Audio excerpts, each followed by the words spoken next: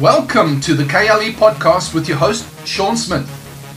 Encouraging and equipping leaders with a kingdom mindset to inspire, to influence, and to impact your culture where you are every single day. And now for today's episode. Hey, good morning and welcome to another episode, Conversation with Steve and Sean. We are live, well, not live, we are recording with our conversation. We're live. Sorry? Which? I said, we're alive. we are, yes, we are alive. But as usual, our conversation starts diving into stuff and we forget to I forget to push the record button. So we've just pushed the record button and here we are. And Steve, we are talking about, good morning, Steve. Sorry, first off. Good morning. Yeah. Like an official good morning. Yeah, like an official now. Yeah, let's pray and start. Oh, yes. And worship. Let's do some worship. Yeah. First, let's go through our little formula. Yeah, formula. And see if we can get him. It's almost like my wife used to call it conjuring up God. Let's try to stir the pot a little bit and see if we can conjure him up. And once we feel that presence, then we can start. I mean, that's just crazy. It is. Yeah, as though we're going to move him to do something. Yeah, as if we've got to sort of find what we already have. It's just. Right. Crazy. The thing you were talking about is the bolting part of the planting. As a farmer or as somebody who's a husbandman, somebody who watches over plants and stuff. And even though I've experienced that a lot, I've planted hundreds of thousands of plants. My deal is, though, I don't sit there and take care of them. Usually I design everything, go in and put in the irrigation system so that it's pretty well self-sustaining, so that once I leave, it's able to grow. You've had a different experience where you've actually had to watch how a plant works, see how it operates.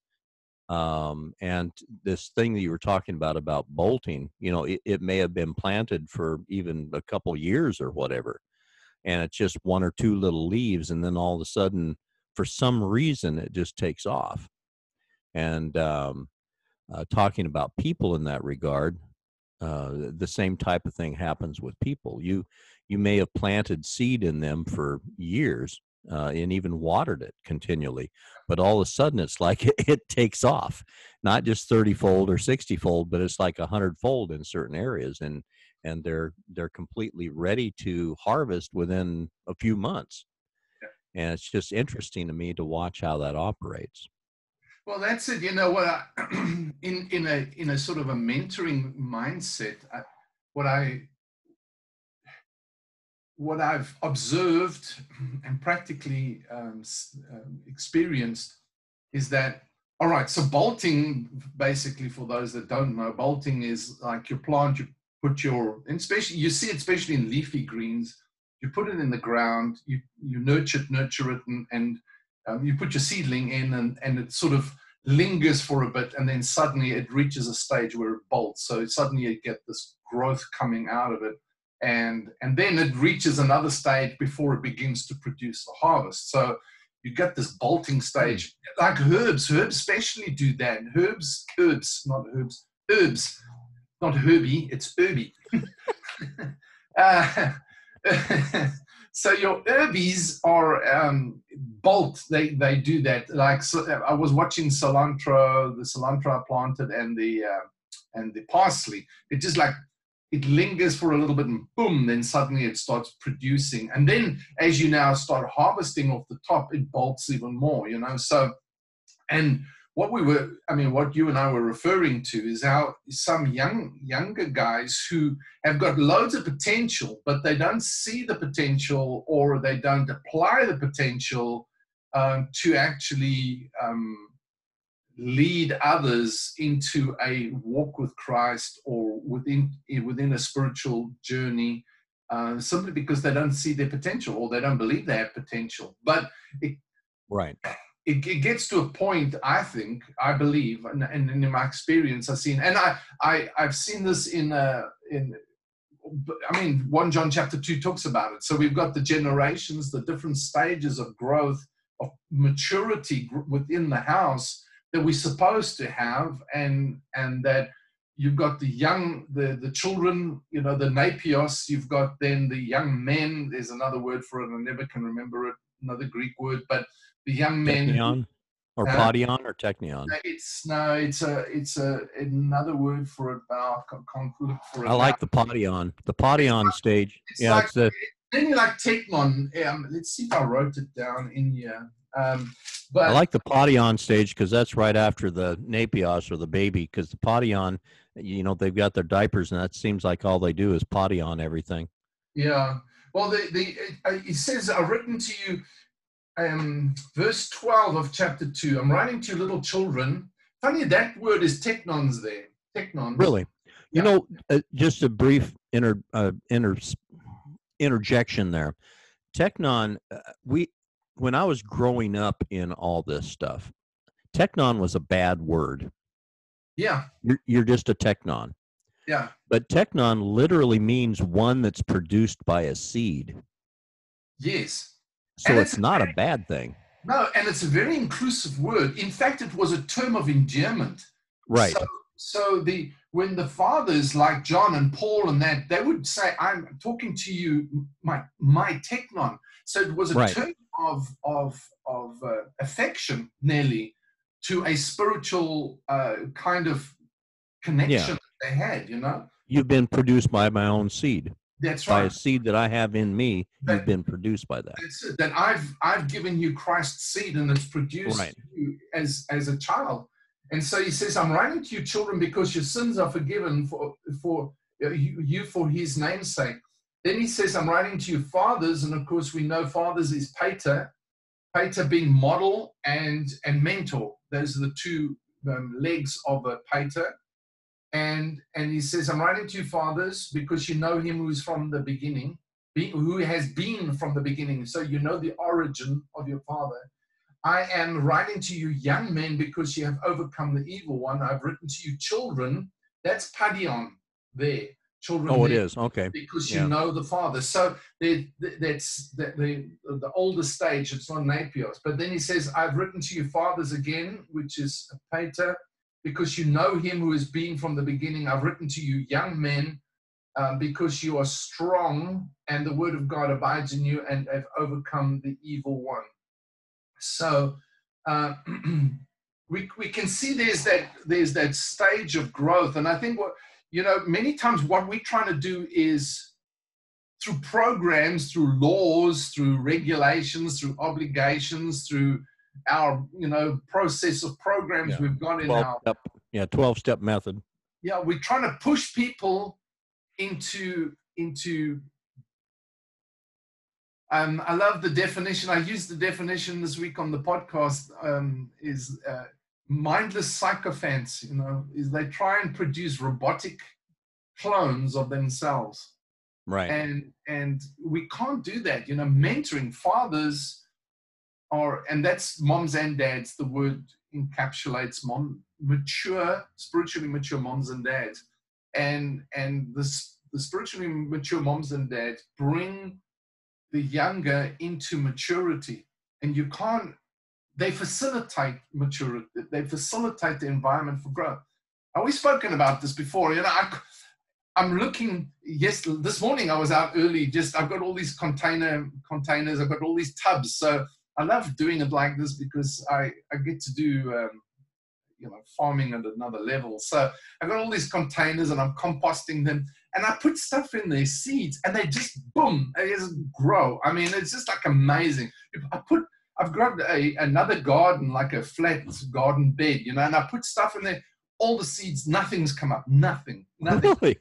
The things that did come up got eaten. I don't know about something, it just is. And I've got it like mulched and all sorts of stuff. And it just like nothing can. I put it in the container, put the seed in, boom, boom. They're just coming up. I've got peppers and all sorts of stuff. Anyway, the thing about it is it's the right environment, It's right. It's got lots of compost in it. It's got good soil. It's got self-wicking, so it waters itself. And so I think we've got to forget about, and I know we talk about this so often, Steve. It's just like we got to forget about trying to be this positional person that's spiritually super spiritual, more spiritual than everybody else, has greater revelation than everybody else, and has more insight and greater wisdom and more anointed, can pray for the sick and cast out devils. Is that supposed to be everybody's thing? But we think that if we attain that, then we can. Right. And yet it's not about that. It's creating an environment for others to grow. It's just right.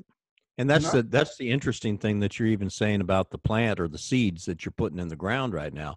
It's like it says in Isaiah, remember not the former things, nor even consider the things of old. Behold, I do a new thing.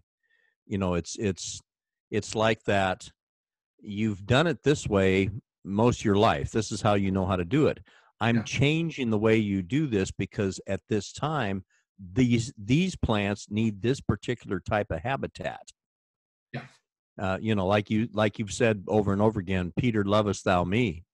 Do you really love me? Well, then feed my sheep. And that of course is the word poimeno, which is to shepherd or to find a place of feeding. To feed, to find something to eat. What do they need right now for their growth? Well, let's find them that for their growth.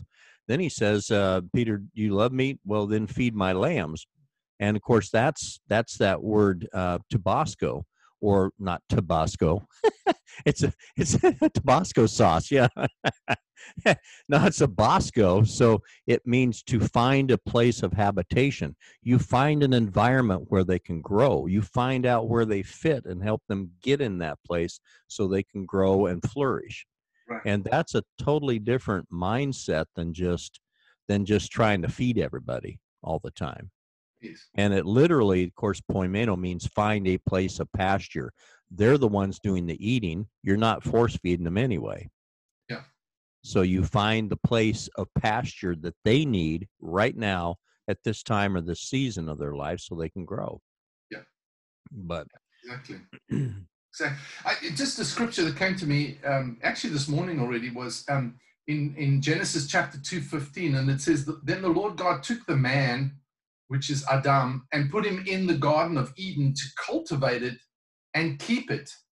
And the Lord God commanded man, saying, from any tree of the garden you may eat, etc., etc. But the thing is that to cultivate and keep it, the word cultivate is the word eragon, which is work, and it means to become or to have a vision. And and to keep it is like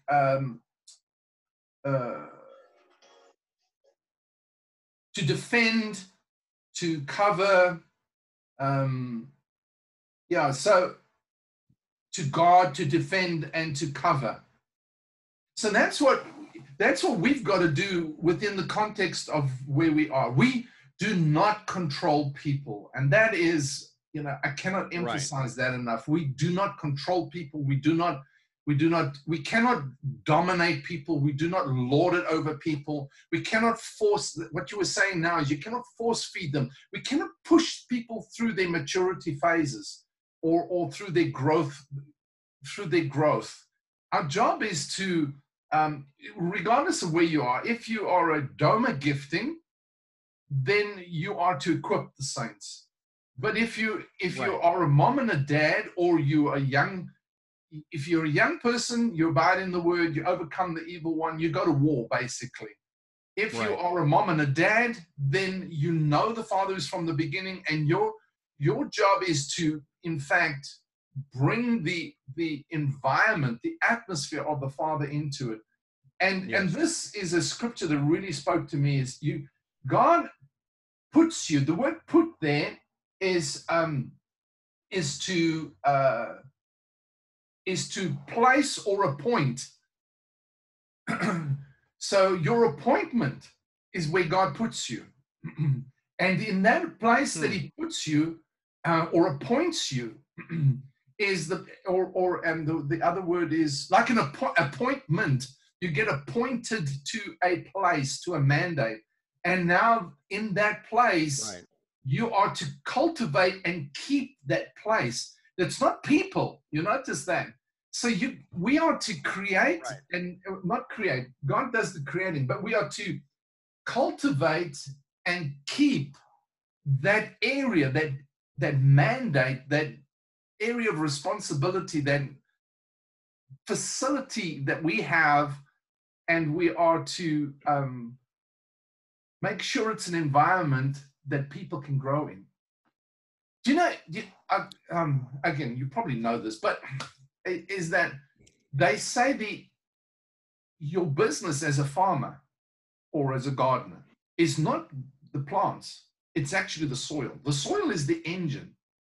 And the better your soil is, the better you can put anything in the ground, it'll grow if your soil is right. That's true. So your job is is soil management. It's soil cultivation, and then keeping. Keeping is to nurture, to defend, to guard, to cover, to protect, to nurture what's growing in it. So you've got cultivation and you've got keeping. And that is just like everybody in the body of Christ should be doing that. Right. And that's where we've been, I've been talking with several guys just about that particular thing as far as being a husbandman over your own house. Yes. To nurture, to create an atmosphere of growth, to create an atmosphere of, like you're talking about, a place where they can flourish, to cultivate the soil, to make sure that it's a place where everybody that's involved in that particular planting or your house, especially your wife, especially your spouse, to nurture and to bring up into that whole thing to where she can flourish again. Most women are fountains shut up in the garden and closed because we've shut them up. Yes. And we can prophesy to the wind all we want. Come on, north wind, blow thou south, and blow upon this garden. But if we haven't cultivated the soil, if we haven't made it a nurturing place, a place where there's a place of safety and of growth, they're not going to flourish anyway. Right. No matter how much wind comes on there. Right. So, and that's the tough part is we want, just like the same type of thing where it talks about in Ezekiel, come o dry bones, he says prophesy to the bones. We keep prophesying to the wind right now. We keep saying, oh, wind of God, please come and blow upon these dry bones. You know that they're dead. And it says we're separated and cut off from all of our parts. And we become it, and that's what he asked him, why are you so dead? Well, we're separated and cut off from all of our parts. We've been lying out here in our graves. And he says, now come up out of your graves. And then he says, bones come together. The wind, it says the bones came together, and then he put sinew upon them to hold them together to make a joint. And then he put flesh upon it. Then he put skin upon it. And then it stood before him a mighty army, and he hadn't even prophesied to the wind yet. And then he says, now prophesy to the wind, to the breath. But we try to do it backwards. Oh, wind of God, please come. Oh, Spirit of God, please come and blow upon these bones, that they'll live. No, there's a process that goes through that he is very aware of on how he makes this happen. And you don't just go out and start a church and start gathering a bunch of dry bones together in a box and then ask for the wind of God. It doesn't work that way. So there's a way that seemeth right unto man. There's a way that we've always known to plant different things. We'll go out there and cultivate the ground. I know good and well, same thing with, like you're saying, if I went out here and started digging up this ground right now, as soon as those little plants would come up, the deer would come along and eat them and every other living thing because they're saying, ooh, new munchies. But I've got them in containers like you do right now. It's almost like there's a different way to do it right now that we're not used to, and we're having to learn as we go along how to do it this way. We know how the plant works. I got so excited the other day, I planted a bunch of pepper seeds from just some peppers, little bitty peppers that we had that we had cut up, and I thought, I'll just save these seeds and I'll plant them. I got so excited when I saw the little plants coming up. Hey Connie, come here, look at this. Hey, we got, and then I thought, well, that's just what a seed does. I mean, look what I did. No, it isn't what you did. That's just what a seed does. It'll do that. So, but I was so excited because I got little plants. So anyway, it was kind of fun just to see this different way of doing things and to watch to see how it actually grows. Yeah. And then, of course, you got to do it from container to. It's a little bit more work this way for me. I'm used to, like I said, shoving it in the ground, letting it grow. This, you've got to really take care of the soil. You've got to water it. The way I'm doing it, I got to water it every day. I'm trying to set it up a little differently. Seedlings I do too. I water it Yeah. every day. Yeah. But it's a different way of doing it than we've ever done it before. And that which is first is natural. He's having us learn a different way to deal with plants than you or I have ever dealt with before. It's because he's doing something different in the body of Christ than what we've ever seen before. Right. So we have to adapt to what the plant needs. Bosco, my lambs, find the place for them. Find a place, a pasture for them. Don't force feed them. Find the place, because different time, in a flock, you find out what different areas or what pastures are growing, what things at that time or that season of the year, and you move the whole flock over into that because that's what their body needs at that time of year. That's right. And so you move the whole flock that way. No, exactly. Even as a dad, I mean, at times in stages of our children's life, of my sons, and because we were pastoring, and so we were going through this crisis situation back in 2003, 2004, and I could see my through son, 2018. Sorry. What about 2018? I said through 2018. Yes. Oh yeah, don't even remind me. Gosh, oh man. But what I noticed was, so what I would do is I would see people or men or young men or older guys or whatever the story is, that had something that would reach them more than me.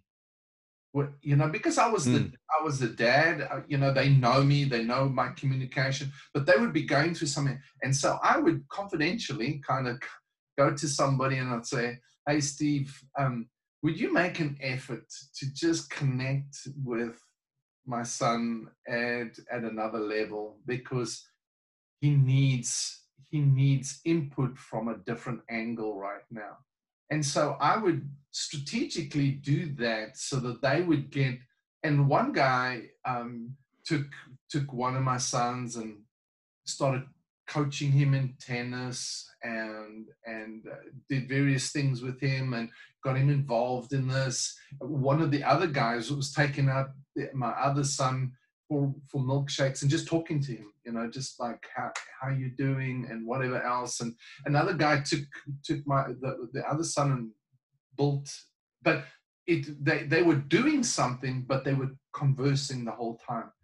And because I trusted their, my job is to create the environment, but I realized is that sometimes other people have a wisdom, have an insight, have a perspective, have something that they need that I can't offer right now. I'm not the all be all of everything. It's just like of course the qualifying was that they would always be able to defer my son back to me. They wouldn't like take my son away. It's just like, okay, you don't need your dad, you need me, kind of thing. Now, I've had men do that as well, and that's not the ideal. The ideal is that we always create the environment, get other perspectives. We mustn't be so insecure that people can't learn from other people. Right. You know what I mean? But we always defer everybody back to the Heavenly Father. that's the source of everything, you know? That's why I'm wondering about the plurality of leadership in the elder type situation, to where you're not relying on one person to do all that. Every person, like we were talking, first thing it started out this morning, you and I were talking about mandates, and that doesn't mean I'm dating other men. It just means, I got a mandate. But our mandates are different, even though they're all on the same kind of general line. Your mandate more is structured toward the strategies, more come out toward business and the spiritual aspect of things in the business type realm, and the strategies kind of point more toward that, and in life, how that all works. Mine is more toward the warrior aspect of it. Like I was saying, how to deal with this particular enemy, how to take it down, what to do with it, what are the weapons of your warfare that are not carnal but mighty through God to the pulling down of strongholds.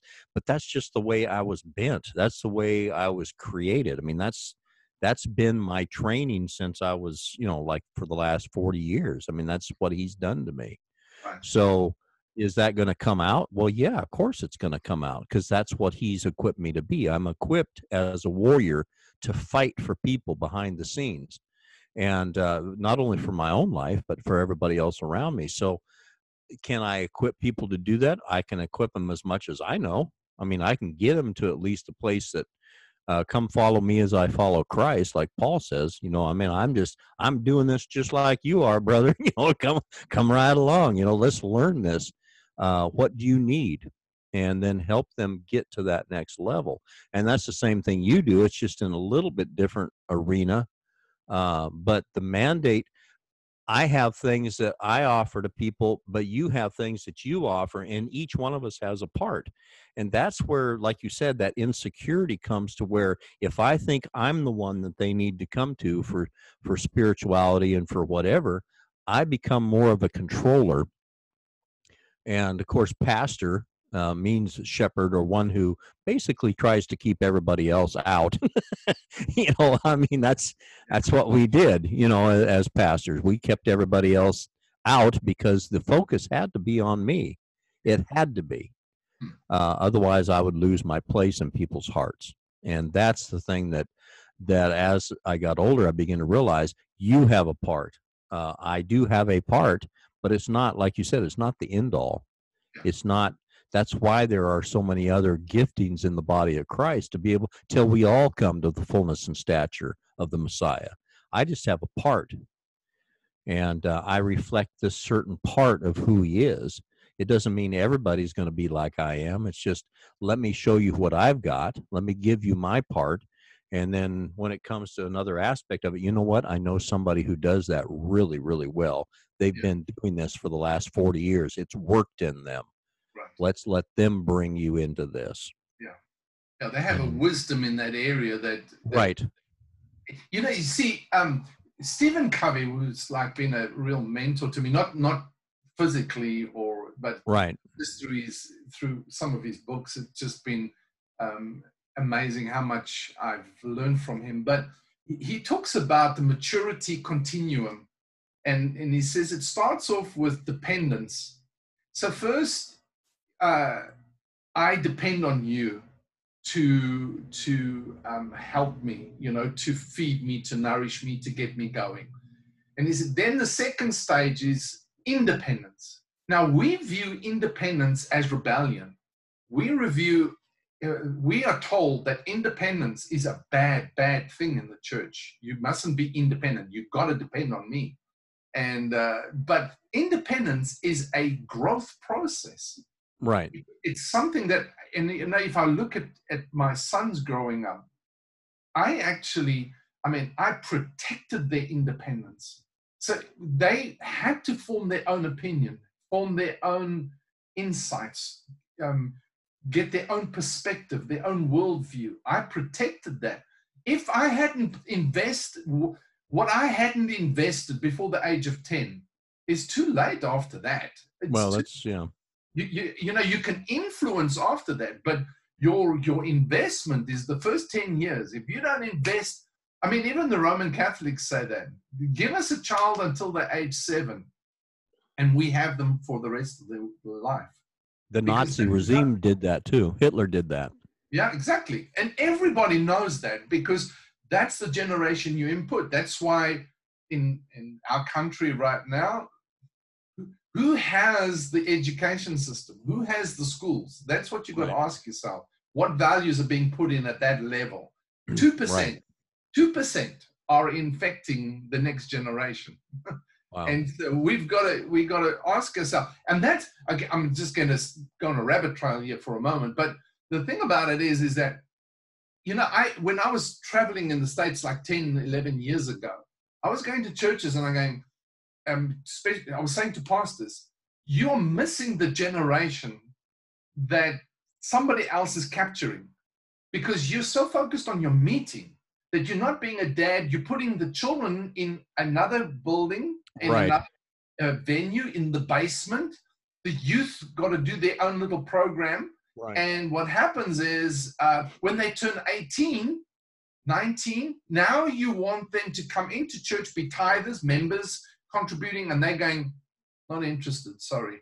Right. You know, because you lost them. You weren't, it's by association, it's by investment, it's by impartation to their life. Anyway, that's the rabbit trail. So we've got this, sorry, you're going to say? I was just going to say, just continuing down that rabbit hole a little bit further. My son and I were working with a fellowship over in Arizona, and I was doing the praise and worship and stuff like that, and I just asked him if he'd come and help me. And so anyway, he came alongside and was helping, and then he got asked to actually be the youth pastor. And he started just working with these kids and everything else. And of course, like you're saying, you know, they had their own little meeting, they had their own little place. And my son was taking them to coffee shops and things like that, into a venue that they felt comfortable in, and a place where they could share and they could be who they are. And I'm not saying everybody's that way. It just happened with that particular group that was a place that they worked out very well. The pastor came to him one day and said, I need for you to meet at the church, and I need for you to meet at such and such a time, which is an hour before the evening service. And Chris says, okay, any particular reason why? And he says, yes, because around here, people have to drive so far. So what they'll do is they'll come in and they'll drop their kids off if it's someplace else, and then they just leave and then come back later and whatever. But if it's at this particular time, they'll figure that they don't have very far. I mean, they have a long way to go to get to anywhere, especially back home. So what they'll do is they'll stay, they'll come to the evening service. And after all, we don't want the kids. What we want is the parents, because they're the ones with the money. Oh my. No, told him that. I mean, told him that straight up. And Chris, you know, got kind of bothered by that. He went ahead and complied. And then he was talking about doing some concerts and stuff like that. And the guy told him once again, he says, this is not about reaching the kids. This is about getting the parents in through the kids, because they're the ones with the money. The kids don't have any money. It's the parents that do. And we can't build this church on the kids. And Chris at that time said, well, you know what? Here's your keys. Here's everything else. You go ahead and build your church then. Yeah. Or whatever it was he said. But he just said, I'm not going to be your gopher or your whatever to build what you're building. I can't do this. And I thought, you know, without that experience, that's a value-driven experience right there. I mean, you're getting your hands in the midst of it and finding out what the hearts of men actually are in a lot of these things. You know, what is their motive? What is the reason behind this thing? Why are you building this? Yeah. You know, what is the reasoning behind this? And this guy has self-proclaimed apostle to, like, I think 1,000 churches or something like that all over the world. And to see the pattern that he worked with, you're just going, wow, this is really interesting. And It's but being anyway, being yeah, reproduced everywhere. right. And so that's what, when you're saying about, that rabbit hole goes a lot deeper than what we care to admit a lot of times. We're just barely scratching the surface on that rabbit hole. So, uh, Absolutely. And nobody wants to address these things. I mean, you and I, we get sort of people say, oh, you're being negative about things, but nobody addresses these issues. Nobody right, addresses the big white elephants in the room. It's just like, this is a model that's being reproduced over and over again.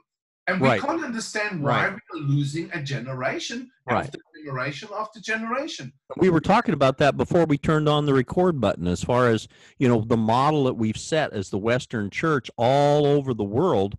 And these people in Nigeria, these people in Pakistan, I mean, all these people that we had contact with, a lot of them come back because they find out that you're Western, they find out you're white, they find out you're whatever, and which is, I don't know why that it's kind of that prioritized, but some reason or other it is in their minds, and they begin to try to tap you for money.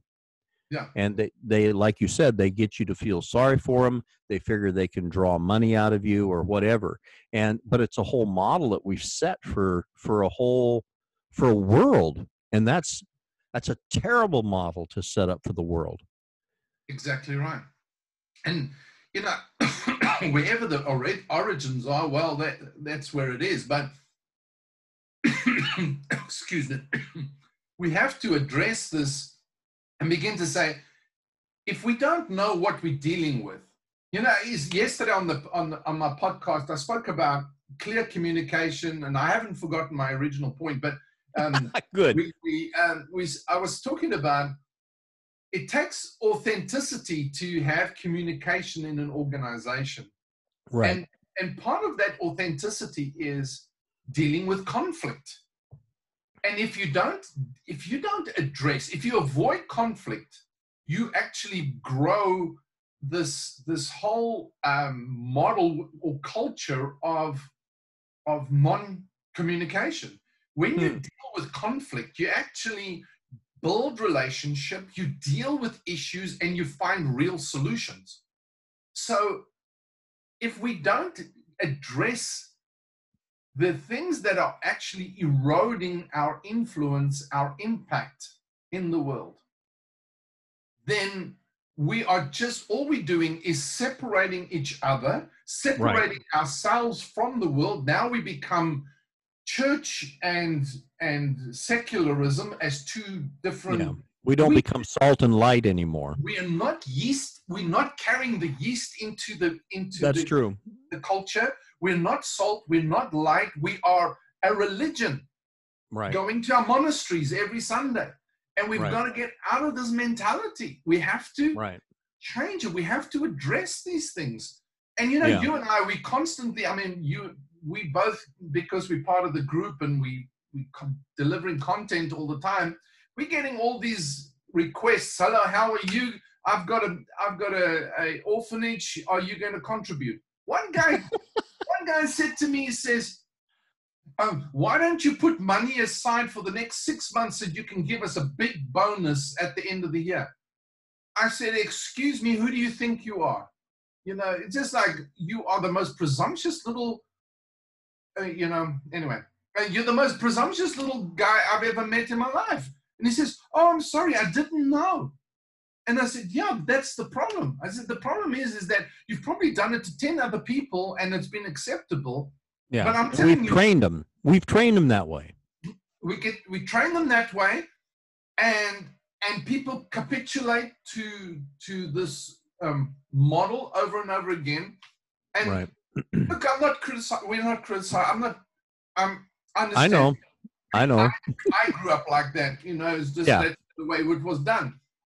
But I'm saying now, in my experience and what I know from the Word of God, I said we've got to address this thing if we're going to change and influence the culture. You said something about without conflict, there is no growth, or it doesn't grow right. Yes. you probably know this, but a lot of people don't.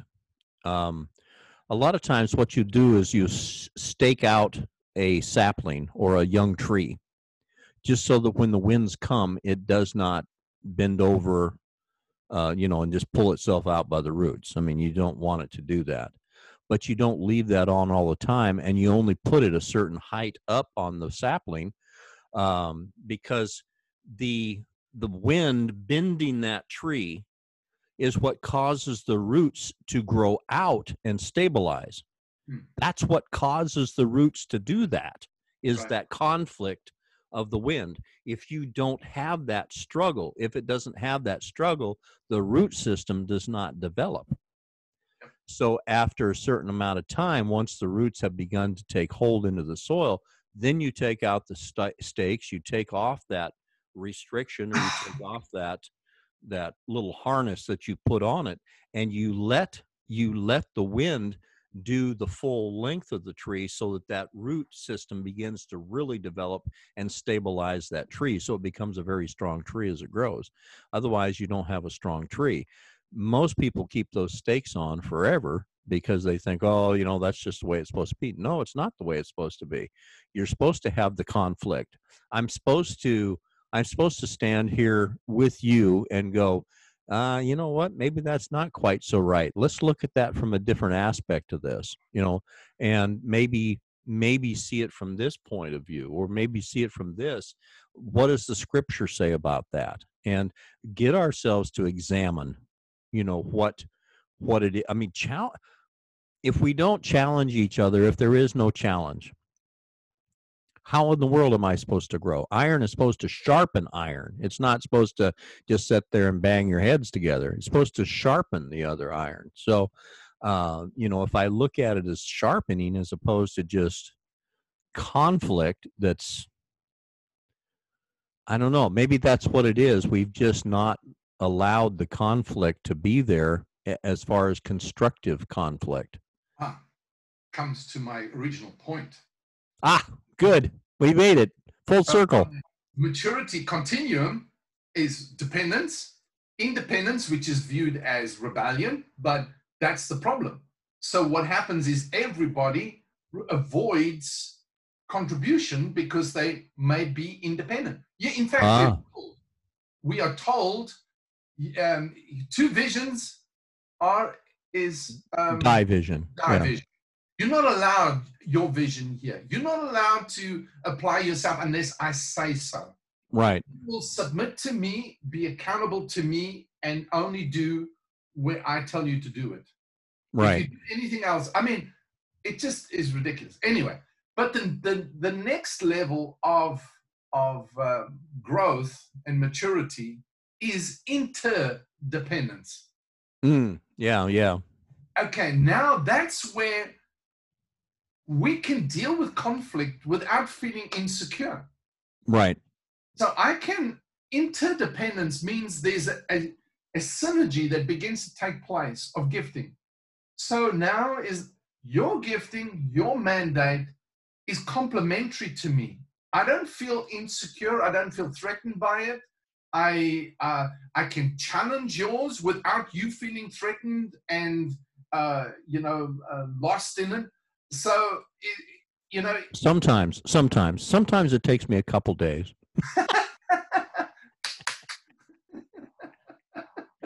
It's just like, okay. No, but is that when we grow up into that place where we are confident and competent within the context of our own responsibility, within our own sense of, this is who I am. I wrote this week in the group just a scripture that really profoundly impacted me a few years ago. And it says that Jesus, knowing that where he was from and where he was returning to, that the Father had given everything into his hand and that he was returning to the Father. Wow. That's good. And knowing there, he knew, and therefore it says he took off his garment, and that garment was his rabbi garment that distinguished him as a rabbi teacher. he took off that garment and put on the garment of a servant and began to wash their feet. Hmm. We focus on the washing the feet, but the immensity, the actual power in that whole little passage there is Jesus knew who he was, what he had, where he was from, what his responsibility was.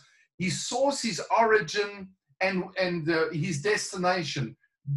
So he could easily put on him on a garb of a servant and serve his brothers, not his Right. staff, not his subjects, Right. but his friends. Right. And so It says that in Philippians too. Though he was, he yes, put on himself, and right, became he a emptied servant. himself of Yeah. all of his glory, and Right. exactly. So that's that interdependence, Steve, is where you were talking about plurality of the leadership Right. or of being able to set that culture not from a single person but from a team in a Right. sense. I'm Right. talking about, just from a business point of view, and because we don't understand is that like your first priority, I really believe the first priority should be just building family, building a culture of family, and finding a team Right. because that's the first thing Jesus did was he found a team, put a team together, began to impart a team who could represent into the rest of the family, Right. Anyway, but the whole point is that you've got to have maturity to be interdependent. Right. You've got to have that knowing, that confidence to know this is what I can do. And Yeah. And that's the thing that you said from the very beginning. Relationship is probably one of the key aspects of any of this stuff because that is the only thing that is non-negotiable. Exactly. The rest of it, my ministerial alliance, my gifting, my anointing and how it fits into this particular situation, my me, my noink, me, whatever it is I've got, if it gets threatened, then I think the whole relationship is threatened, but it's not. That's the only thing that remains a constant is number one, my relationship with Christ, but how I interrelate then with you, that interdependency of I can't do this alone. I'm part of Right. something else. I'm part of something way bigger than just me or my anointing or my calling and election and selection. So even though I'm supposed to make that sure, it's so that I'm stable within myself and not worried about somebody else taking who I am. Right. I'm found in Christ. So my whole thing is now how do I interrelate with you? How do I help you function to the best of your ability? And how do I function then within that realm? How do I help with this whole thing? So it's not about me anymore. It's about, how I fit within this body. How do I fit in this relationship? And like you said, and like I said earlier, the relationship is the only thing that's non-negotiable. Exactly. I mean, everything else is subject to. Right. If we did that, if we trumped, that's not a pun. If we trumped everything else that we do, gifting, mandate, calling, Right. appointments, everything else, with relationship, I'm telling you, is that we'd be in a better world. Yes. We would be in a better world because we would understand influence. We would understand, and that's what Jesus was talking about. He said, because of your unity, you'll be known. Right. That's how that's how they'll know you. Yeah. And unity, when I remember when I was pastoring, I'd go to the fraternal meeting. And unity to them was handing out all their pamphlets of what we are doing in our church, and you must join us. Mm. And they got rid of me from the fraternal because I was chairman. And I one day I sat there, and because I was going through my own thing, and so I wasn't very delicate about it or diplomatic about it, but I said, they were all sitting there and they're going, and I said, I must be honest with you guys. And they go, what? I said, I'm sick and tired of this stuff. I said, Wow. I'm sick and tired of you people. The one guy's got a soup kitchen, and then he gets up and he lambasts all of us because we're not part of his soup kitchen. And then another guy's going to have a series on whatever, and we're not part of his series. And I'm this having a revival, for crying out loud, and you guys don't want revival? yeah, and I said to them, I said, I'm sick and tired of hearing this. I said, you know what? Is nobody takes the time to find out who I am. Right. Takes the time to spend time with me to know who I am. Now, thank God, some of those guys actually I do have now an ongoing relationship with for a number of years already, and but a lot of them just left and got rid of me as the chairman of the fraternity. So because they just like, and I said, what's the good of, and then they were making this like big thing of like, we've got to show the city our unity because here we are, all the ministers and all the churches getting together for a weekly meeting. I said, you know what, this doesn't say anything to anybody. And as soon as they pronounced that, the thing actually started falling apart. so because there was no relationships built. Right. There was no relationships built. And I said, if we walk in the light as he's in the light, the blood of Jesus cleanses us from all sin, and we can see clearly. There's no stumbling. And it says, and we have fellowship one with another at that point. We have fellowship one with another. The fellowship, the ability to interconnect. Fellowship is a much deeper word than sitting around a meeting, drinking tea and eating cookies. It's just like fellowship is the thing that you and I do that people don't realize is that when we end this conversation, even though you are 25 hours drive away from me, is that we end the recording and you and I still talk for another hour, sometimes 2 hours. We just fellowship, share our hearts, jump on a call during the week sometimes, talk things through, get in, reflect and whatever else. That's what this came out of. That's what this whole thing. Yeah, just punch record and let's record what we're talking about, so maybe somebody else can, get in on it. Be inspired by it, get something from it. Exactly right. Because it's our relationship has been established over years. Right. And now we have a fellowship in light. Well, we have a relationship that's come to the light. Right. And now we have fellowship, which is a deep communing with each other. Right. Of our ideas, our hassles, our tears, our struggles, it's just like that's our rejoicing, our celebrations, whatever, and our encouragement to one another. And that you cannot do that when you're alone. That's true.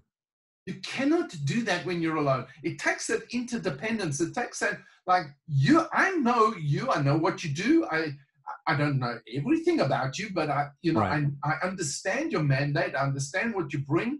And one of the reasons for me is like one of the reasons because I wanted to highlight that for you, it's just like give you an opportunity to bring that out more, even though you like know people forever across America, but I don't know anybody except Steve. Yeah. So, but yeah, I think we need to. I don't know where we were going with that. Where was I going with that? Where did that come from? I don't know. Anyway, the interdependence, I suppose. Yes, interdependence. That's it. We're interdependence. Yeah, we're both in the same depends. Yes.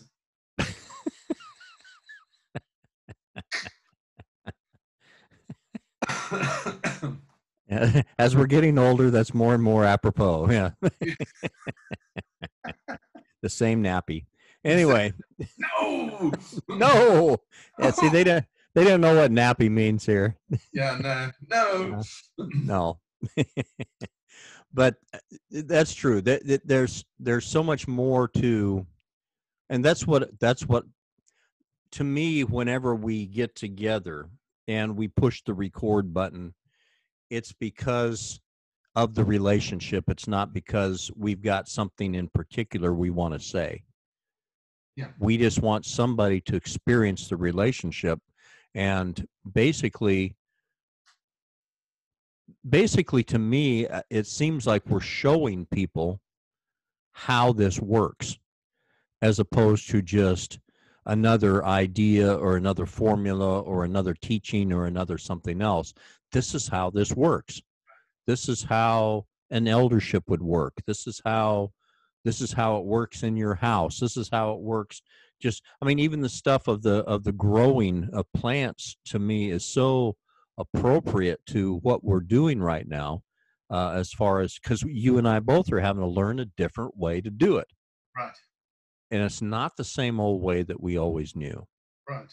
And so, just the struggle in that. How is it working? How do we do it now? Do I continue to fertilize it? Do I use this type of fertilizer? Do I do artificial? Do I do real? I mean, there's just so many different aspects to this that we could go into that we don't touch on, mainly because a lot of times, you and I, like you said, dive into that stuff a little bit later, or even before we push the record button. Yeah, we push the record button because suddenly we realize, wait a minute, we're onto something. We finally hit something valuable that's worth somebody else hearing. maybe perchance. Yeah. Maybe somebody will get something out of this. Oh, yes. Yeah. But that's part of the relationship thing, because you and I've, we've been around the same mountain or the same tree, probably for what, 20, what has it been, 20, almost 25 years, isn't it? 20 some years. Yeah. Yeah. And there's a certain amount of relational stuff that not only do we relate in history, but we relate in the journey. Yes. And that's where a lot of guys, you find out guys that have gone to war together. Of course, now I'm going back to my thing. If you go into war together, that foxhole type mentality, if I'm in the foxhole with you, I've had to survive life. I've had to fight this fight. I've had to deal with this same enemy. I've had to battle these same battles that you're battling right now. It's a whole different thing than somebody that just has it in principle, that's never had to battle those battles.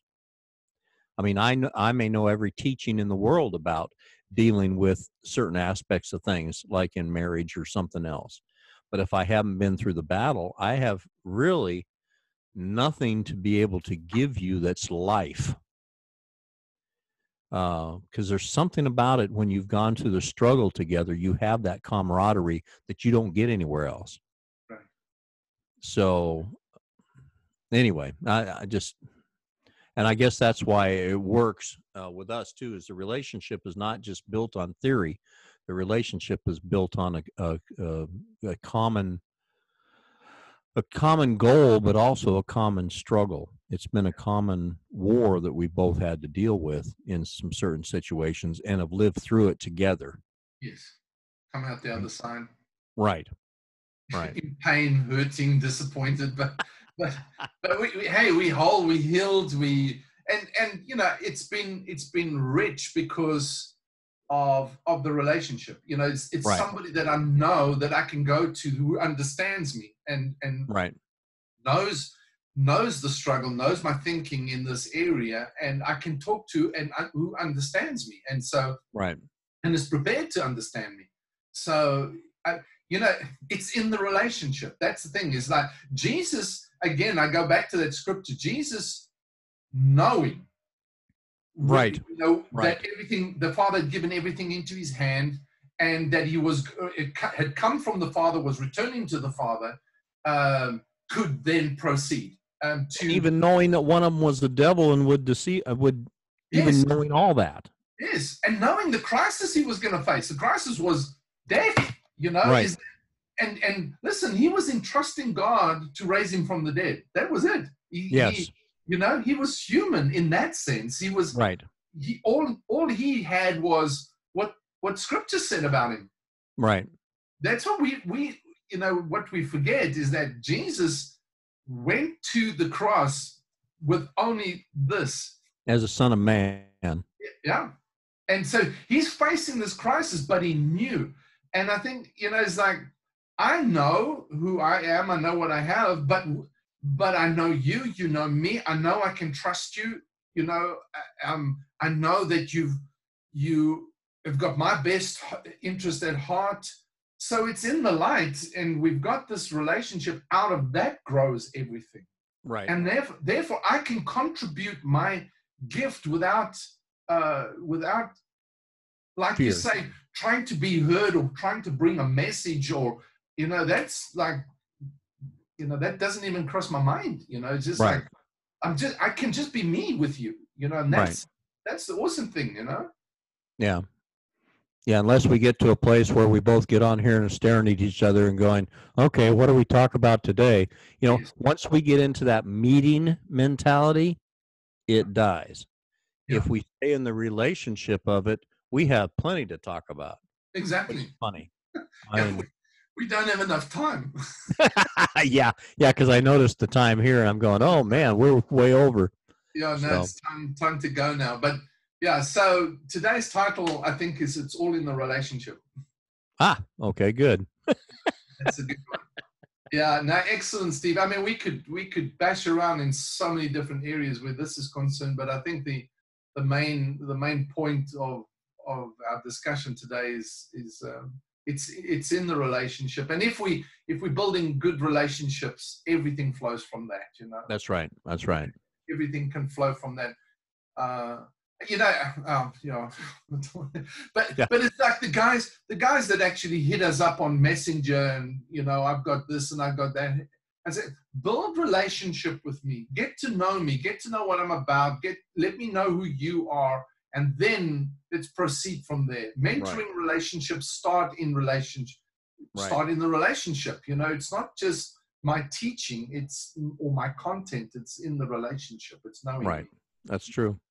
Or knowing you. Know those who labor among you. Yeah, know those. Very good. Yeah, that's a good scripture. Well, thanks to everybody for attending, or being attending. Sounds like really attending, yes. Thank you for attending our meeting. For jumping on this, and hopefully you lasted the whole hour and a bit with us, and really appreciate your time. And have a super weekend. Until next Friday, God bless you guys, from Sean and from Steve. Bye. All right. Cheers, man.